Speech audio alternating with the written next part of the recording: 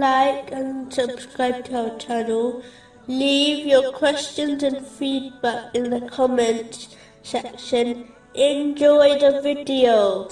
Continuing from the last podcast, which was discussing chapter 69, verses 28 and 29. My wealth has not availed me. Gone from me is my authority.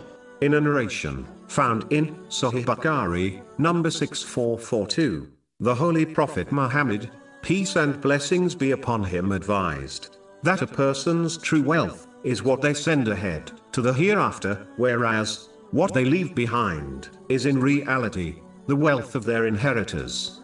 It is important for Muslims to send as many blessings, such as their wealth, as they can to the hereafter by using them in ways which are pleasing to Allah, the Exalted. This includes spending on one's needs and the needs of their dependents without being wasteful, excessive, or extravagant. This has been advised in a narration found in Sahih Bukhari, number 4006. But if a Muslim does not use their blessings correctly, they will become a burden for them in both worlds, and if they hoard them and leave them behind for their inheritors, then they will be held accountable for obtaining them, even though others will enjoy them after they depart, which has been indicated in a narration found in Jami Tirmizi, number 2379.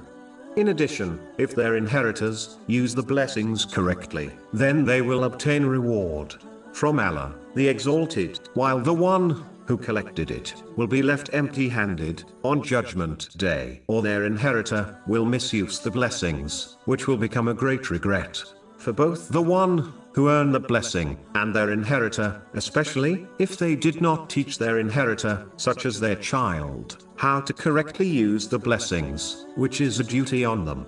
According to a narration found in Sunan Abu Dawood, number 2928, Muslims should therefore fulfill their responsibilities towards Allah, the Exalted, and people, and ensure they take the rest of their blessings with them to hereafter by using them correctly, as prescribed by Islam. Otherwise, they will be left empty-handed and full of regrets.